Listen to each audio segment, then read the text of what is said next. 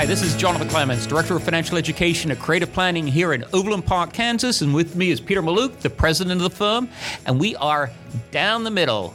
Here we are for another podcast, Peter. And now it's history time. So we were talking before we sat down and started recording this about what it was like in the early days of Creative. I mean, you took over the firm in 2004. Along came this nice event, 2008. From peak to trough, the market fell 57% as measured by the S&P 500. What was it like for the firm at that point? The first 10 years of my career was fascinating because you had the tech bubble, 9/11, and 08-09. These are three of the worst bear markets in history. Bear markets at 20% drop or more. All of those were well over 40%. So you're talking about three very severe ones in a very short period of time that still colors the thinking and the way that people invest today, particularly the 2008 one. You know, in 04, we were managing less than $100 million, and it was very easy to talk to every client and get them through those first issues. But when you got to 08-09, we were, at the time, it was big. It's certainly not big today. We were managing about $500 million in assets. We had a few hundred clients. And I think the way we invested made a lot of sense for them. I mean, basically our approach is we are needs-based. So we have the money they need in the short run is never at the mercy of the market. And so I didn't have to call up anybody and say, hey, I need you to skip this month's distribution or not spend this much, or, oh my goodness, the stocks are down whatever percent, and so we're going to have to change plans. I never had to have that conversation. And so, I mean, that was the first very big positive. And, you know, back then there were not a lot of people doing that approach to investing. The second thing we were doing, and I think way ahead of a lot of folks, is we were very index heavy. We were using ETFs at the time. I believe we were the largest holder of Vanguard ETFs in the country, probably of any independent RIA. And I remember, you know, very vividly when our representative there told us that, me being surprised. But when I looked, you know, there's only about 100 firms that were 500 million or more, so it wasn't that crazy since that was heavily what we were in. And we were very aggressive at tax harvesting, which was something that, you know, really a lot of people weren't doing back then. And we were able to sell off some bonds and buy stocks as the market was declining. That's called opportunistic rebalancing. Instead of rebalancing at the end of a year or end of a quarter or never rebalancing, you know, we were doing it when the opportunity presented itself. Now, that's not brain surgery, but you fast forward to 2009, typical person has losses on their tax return, but is now back to break even in their portfolio, even though the market itself doesn't break even for several years, simply by rebalancing while the market's down. You might remember the beginning of 2009. The market, it bottomed around March 9th, and that same month, it was up about 30%. It recovered all of 2009's losses just in 3 weeks. So the market's like a rubber band. You know, when you pull it back, when things turn, it really springs forward. A lot of people think, oh, when I'm down 30%, it will take 5 years of 6% to get back to where I was. That's not really how the market works. If it goes down fast, it can go up fast, and vice versa. You know, if it can go up, it goes up fast, it can come down fast. And so that was really kind of a coming out nationally for creative planning when we really started to get a lot of national attention and grow from there. And really the key was controlling the behavior of our clients. You know, making sure that they were educated and informed, that their investments matched their needs in a way where they didn't make a mistake going through that. Because, you know, everyone goes to a cocktail party or a Christmas party or whatever, and somebody says, oh, I'm not investing because I lost everything in the 08 crisis or after 9/11 or the tech bubble. Well, if you're a diversified investor, that's literally impossible, right? I mean, the market recovered from each of those and went on to a new high. It's the behavior of that person, that investor, or their advisor's behavior that really did them in. So, yeah, you say to an investor, you know, do you have any reason to think that the stock market will not be higher 10 years from now? And they'll, of course, say, well, no. Almost certainly it'll be higher. Right. And then you say, so why are you worried about today? And it's like, well, it's scary for whatever reason. So that sort of, you know, brings us to one of the topics we were going to discuss about today, which was behavioral finance. I mean, we know from the research there have been all kinds of behavioral mistakes that have been identified by academics and which seem to influence a disproportionate number of investors and leads them to do terrible damage to their own financial health. And one of the ones, going back to 08 and early 09, is this tendency to extrapolate recent returns, this recency bias where whatever has happened most recently looms larger in our minds. And presumably back then you must have seen that among some clients who are like, it's going to zero. Right. Yes. No, I think that recency bias is extremely powerful. I mean, in personal life and and when it comes to investing. I mean, this is why if you're going in for an interview and you're applying for a job 100 other people are, you want to go as close to last as possible so that they remember who you are. They're focused on what happened most recently. And when it comes to events, especially, it very much highlights things. If the market's going up, we expect it to continue to go up. If the market goes down, we expect it to continue to go down. We tend to, if 5 things happen over 5 years, the one that happened most recently carries the most weight. And I think that the most recent bear market we had was cataclysmic, and so I think this is what people are fearing today because it's the one that they have most top of mind. And it impacts their behavior in the sense that most people tend to be more conservative than they're supposed to be. This year, money markets went over $3 trillion after averaging around $2 trillion. And people have been moving to cash while the market's going up because they feel like we're overdue for a bear market. And what's a bear market? Oh, it's what happened in 08, 09. Well, it's not the typical bear market. Typical bear market's a low 30-something% drop. It's very temporary.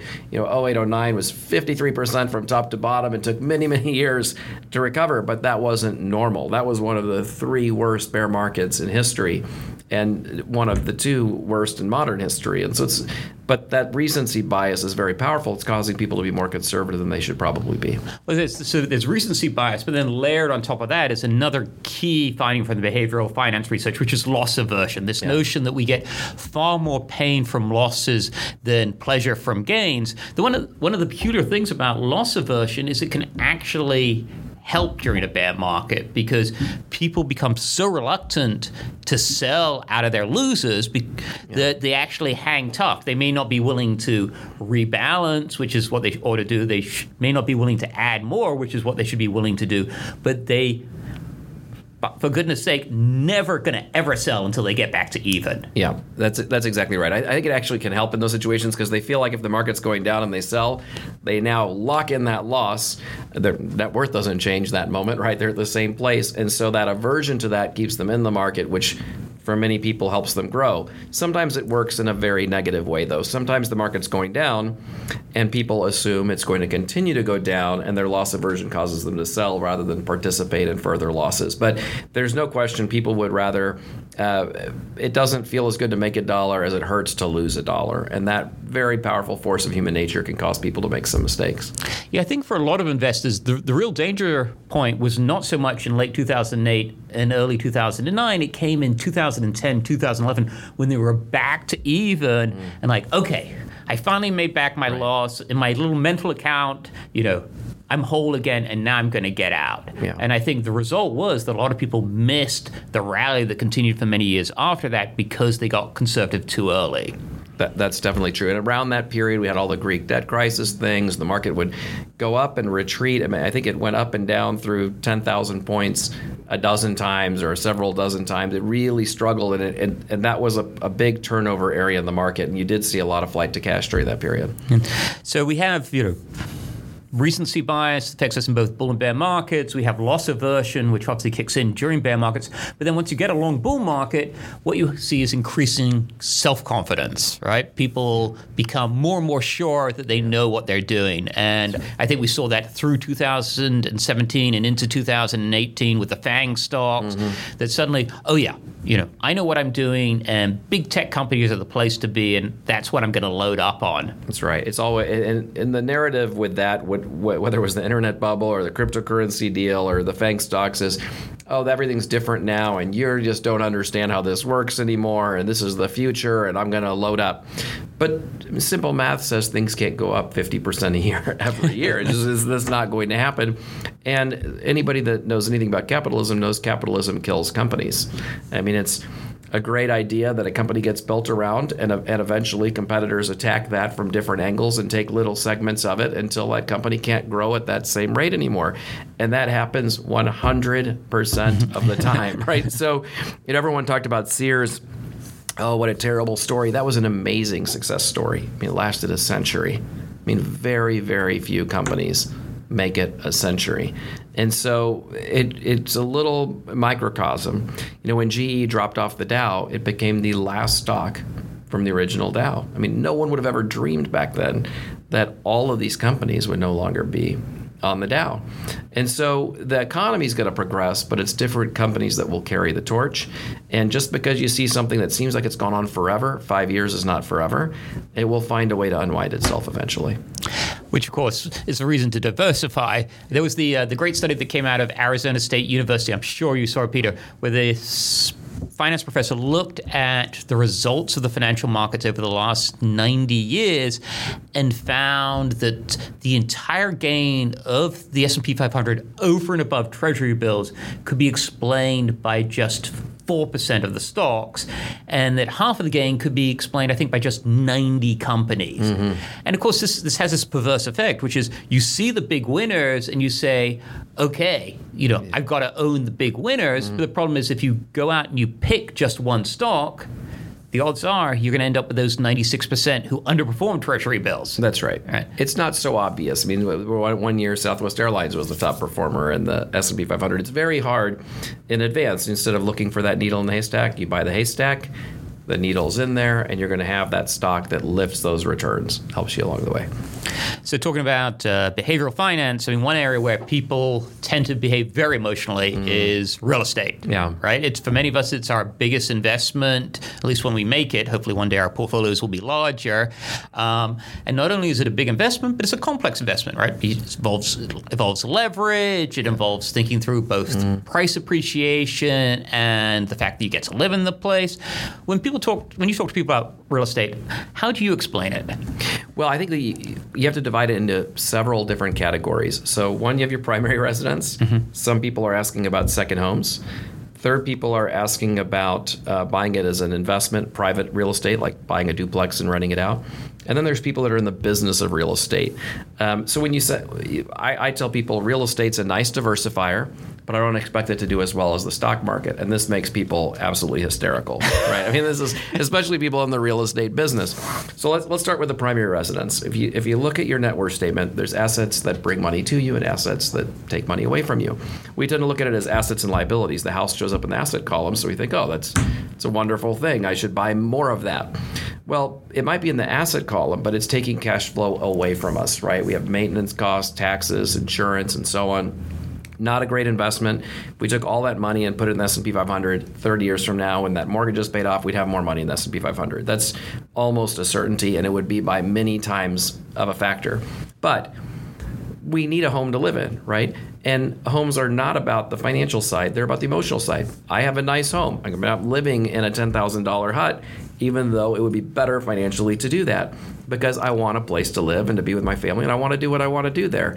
But I'm not buying that home on the idea this is a wonderful investment. For most Americans, it winds up being their biggest asset because it's forced savings. You're forced to pay that mortgage. You wake up 15 years or 30 years later, your house is paid off, and you're able to then downsize homes and then take that money and go live off it. That's interesting for a lot of people. Yeah, so before you go on, let me just throw in a quick number here. So if you look at real estate prices over the past 40 years, real estate prices over the past 40 years have increased 1 percentage point a year faster than inflation. Just 1 percentage point a year faster than inflation.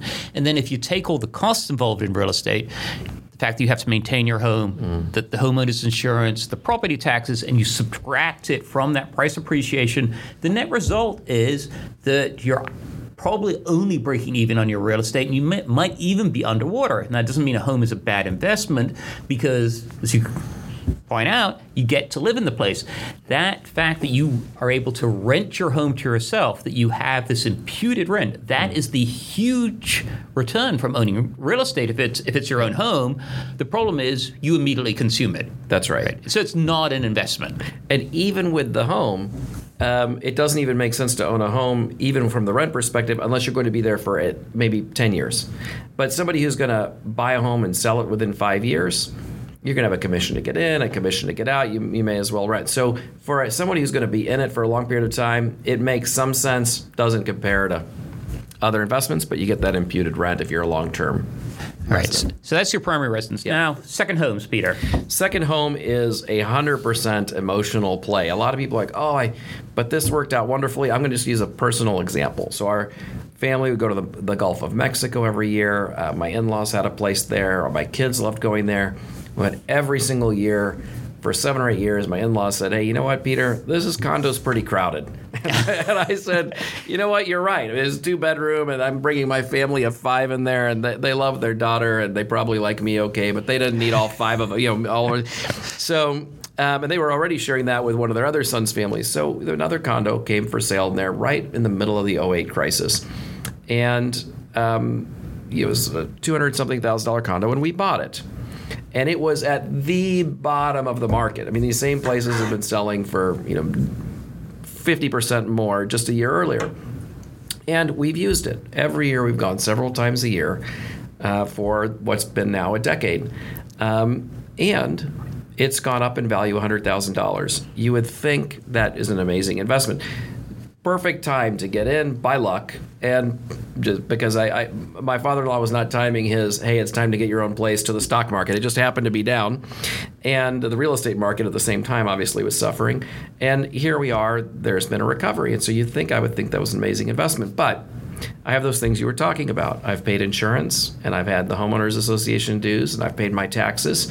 And that's more than the money that it appreciated. So even though someone buying and selling thinks, oh, this is great, they're forgetting all of the costs they had along the way. In fact, it turns out I would have been better financially to go to the Ritz-Carlton every year for a week in Florida from a financial perspective. But I don't regret the decision because it was never a financial decision. It was an emotional decision. That place means something to the family. We know we want to go back to that same place all of the time. But whenever a client asks me, is this a good financial thing to buy this cabin in Colorado or this condo in Florida or this place in California? The answer is almost certainly not. The reason to do this is because you are sure you want to go back to the same place all the time, and that tradition means something to you and your family. If you're sure of that, then understand that you would be better off with other, quote, investments. But that's not the primary reason we're doing this. And that's how I feel about second homes. Okay, so second homes, now rental properties. Yep. Rental properties, different story. Now we've finally moved to a category where things are bringing money to you, right? So instead of owning publicly traded real estate, you might buy a duplex, you rent it out, you're willing to deal with the hassle of all of this, you're willing to lease the place out, you're willing to meet people there, you're willing to change the carpet when it needs to be changed and call the plumber. Are you going to make some money doing that? Absolutely you will, especially if you only, if it's a $100,000 duplex, you put $20,000 down. Well, if it appreciates over 5 years to be worth $120,000, you've doubled your $20,000 initial investment. So the power of leverage confuses people. They inflate their returns, but really it's the power of leverage. We could take a stock portfolio and leverage it too, but that makes people much more uncomfortable. So with that private real estate, we've got more hassle, but we've got more of a reward. And I would expect to get a low double-digit rate of return from owning investment real estate. Yeah, well, I would just throw in 3 points here just on the rental real estate, because I've thought about this a lot and never done it. One reason is, none of my stocks have ever called me up in the middle of the night and told me the toilet is broken. Right. Whereas, that is a risk with rental real estate. 2, it is a big undiversified bet. Yes. And 3, it is indeed a leveraged bet. In fact, owning a single property with leverage, I would argue, is riskier than having a diversified stock portfolio. And while people look at those leverage gains, for example, you put down $20,000 on a $100,000 property and it increases to $200,000, it looks like your money has gone up sixfold. But remember, in many cases, the cost of leverage matches the benefits of leverage. So how much did you pay in mortgage interest over that period it took for the property's price to double? You might well find that it's pretty close in terms of those two numbers, and the leverage really didn't make you a whole lot of money. Well, the leverage works backwards. I mean, you put $20,000 in to buy a $100,000 property, and we have a real estate crisis, and the real estate's worth $80,000. Your net worth, the net worth of that's gone down 100%. So it can go against you as well, for sure. Though you can always give into foreclosure, but not something we want to recommend. Well, and I think that this is the risk. This is where we are, the risk-reward continuum. So you were dealing with, we've got more hassle, and you could say, well, I'm going to hire a property manager. That's going to dilute your return. Now, I would never tell somebody to put all their eggs in one basket. If you've got a net worth and you want to get in private real estate, do I think even unleveraged you will get a better return than the publicly traded real estate market? I do. But you're going to deal with more hassle. and less liquidity and things like that. So it's a risk-reward decision that you have to make to go that step. But you could make a lot of money doing that. You can diversify yourself, let's put it that way, doing that. And then you've got the last step, which is being in the business. I have people go, oh, Peter, I hear you talk about real estate, and you're crazy because, I buy places and I remodel them. Well, you're not a real estate investor.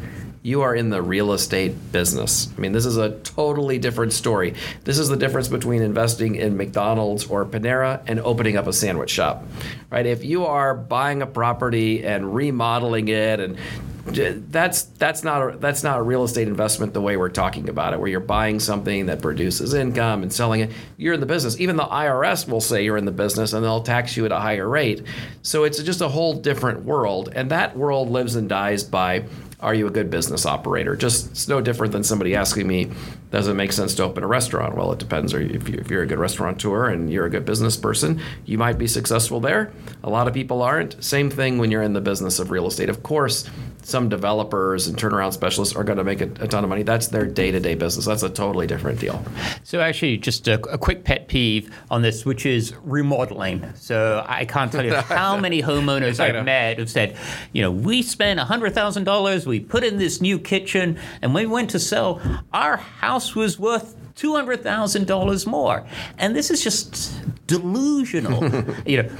Your house is worth $200,000 more because the property market went up over time. In terms of that actual remodeling project, the statistics tell us that probably you will recoup less than 50% of the money you make, and that's only if you sell soon after you did the remodeling project. And that's only some remodeling projects even, where you even get that, right? Right. So there's something called Remodeling Magazine, and they have a survey they do every year called the Cost versus Value Survey, and you look at that, and the return on these home improvement projects is often sort of 50 to 90%, but that assumes you sell within a year. The longer you wait to sell, the worse your new kitchen is going to look and the less money you're going to recoup. When you remodel your home, it is not an investment decision. It is a consumption decision, and you should only do it if the pleasure you receive is comparable with the dollars that you're putting out. I completely agree with that. I tell my clients that all the time, that eventually your house will regress to the neighborhood, which is why you see, good or bad, if you buy the cheapest house on the block, you're going to benefit disproportionately. And that's why I think you see that remodel effect diminish over time.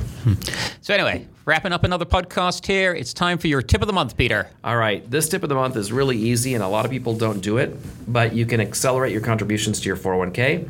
The key here is we don't want to lose out on the match. So you want to go to the person in your HR department that handles this.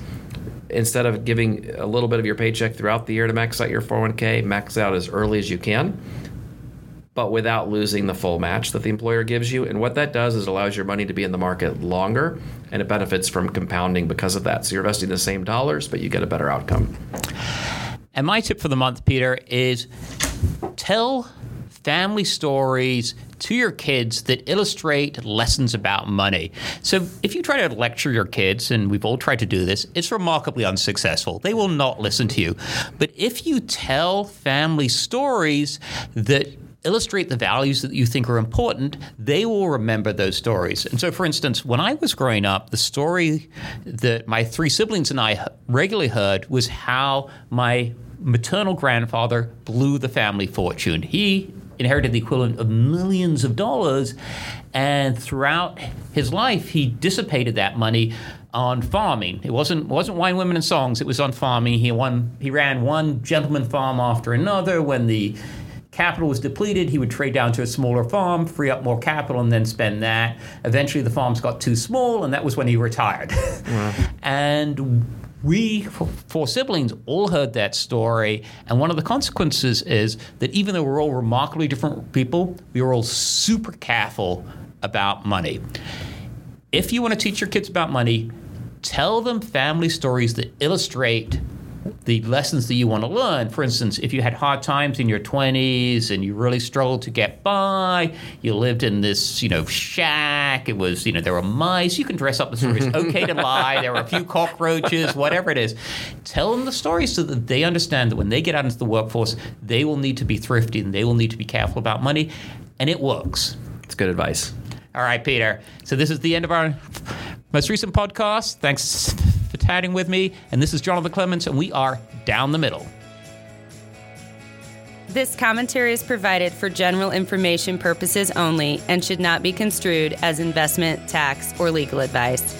Past performance of any market results is no assurance of future performance. The information contained herein has been obtained from sources deemed to be reliable but is not guaranteed.